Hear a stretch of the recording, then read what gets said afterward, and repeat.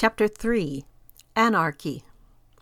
The theme of the book of Judges, regularly repeated, declares, "In those days there was no king in Israel, but every man did that which was right in his own eyes." Judges 17:6, 18:1, 19:1, 21:25. It is a reasonable mistake, which many make, to read king in terms of a man on the throne. The king referred to was God, whose throne was in the Holy of Holies. When Israel turned to a man for a king, God told Samuel it was a rejection of the divine kingship. "They have rejected me, that I should not reign over them." 1 Samuel 8:7.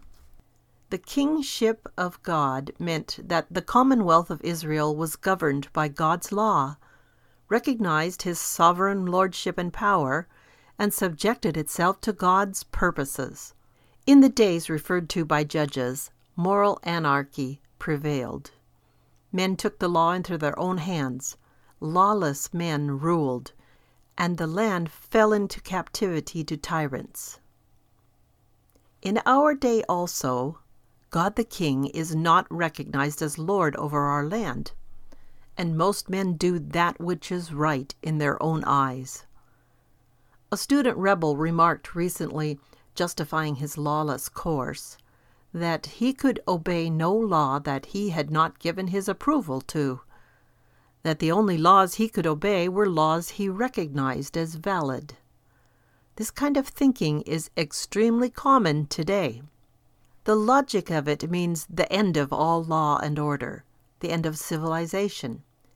The law of this student, that every man is his own law, is widely held today.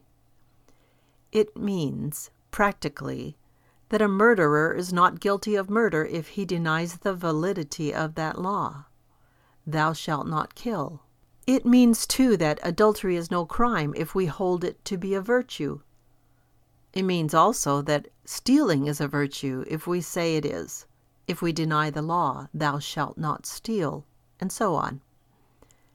This philosophy, whether it is called anarchism, existentialism, egoism, or anything else, is rooted in the same sin, the rejection of God as king, and the belief that every man is free to do that which is right in his own eyes. The result of this faith, this belief that man is his own law, and his only law, is also described by Judges: captivity. Over and over again, as Israel succumbed to the existentialism of its day, the result was captivity, spiritual bondage to a false religion, moral captivity to sin, and national captivity to a foreign power. One of the most moving episodes in the life of King David occurred after the nation rebelled under Absalom. As the defeated and repentant nation debated its course, the cry went up, "Why speak ye not a word of bringing the king back?" 2 Samuel 19:10.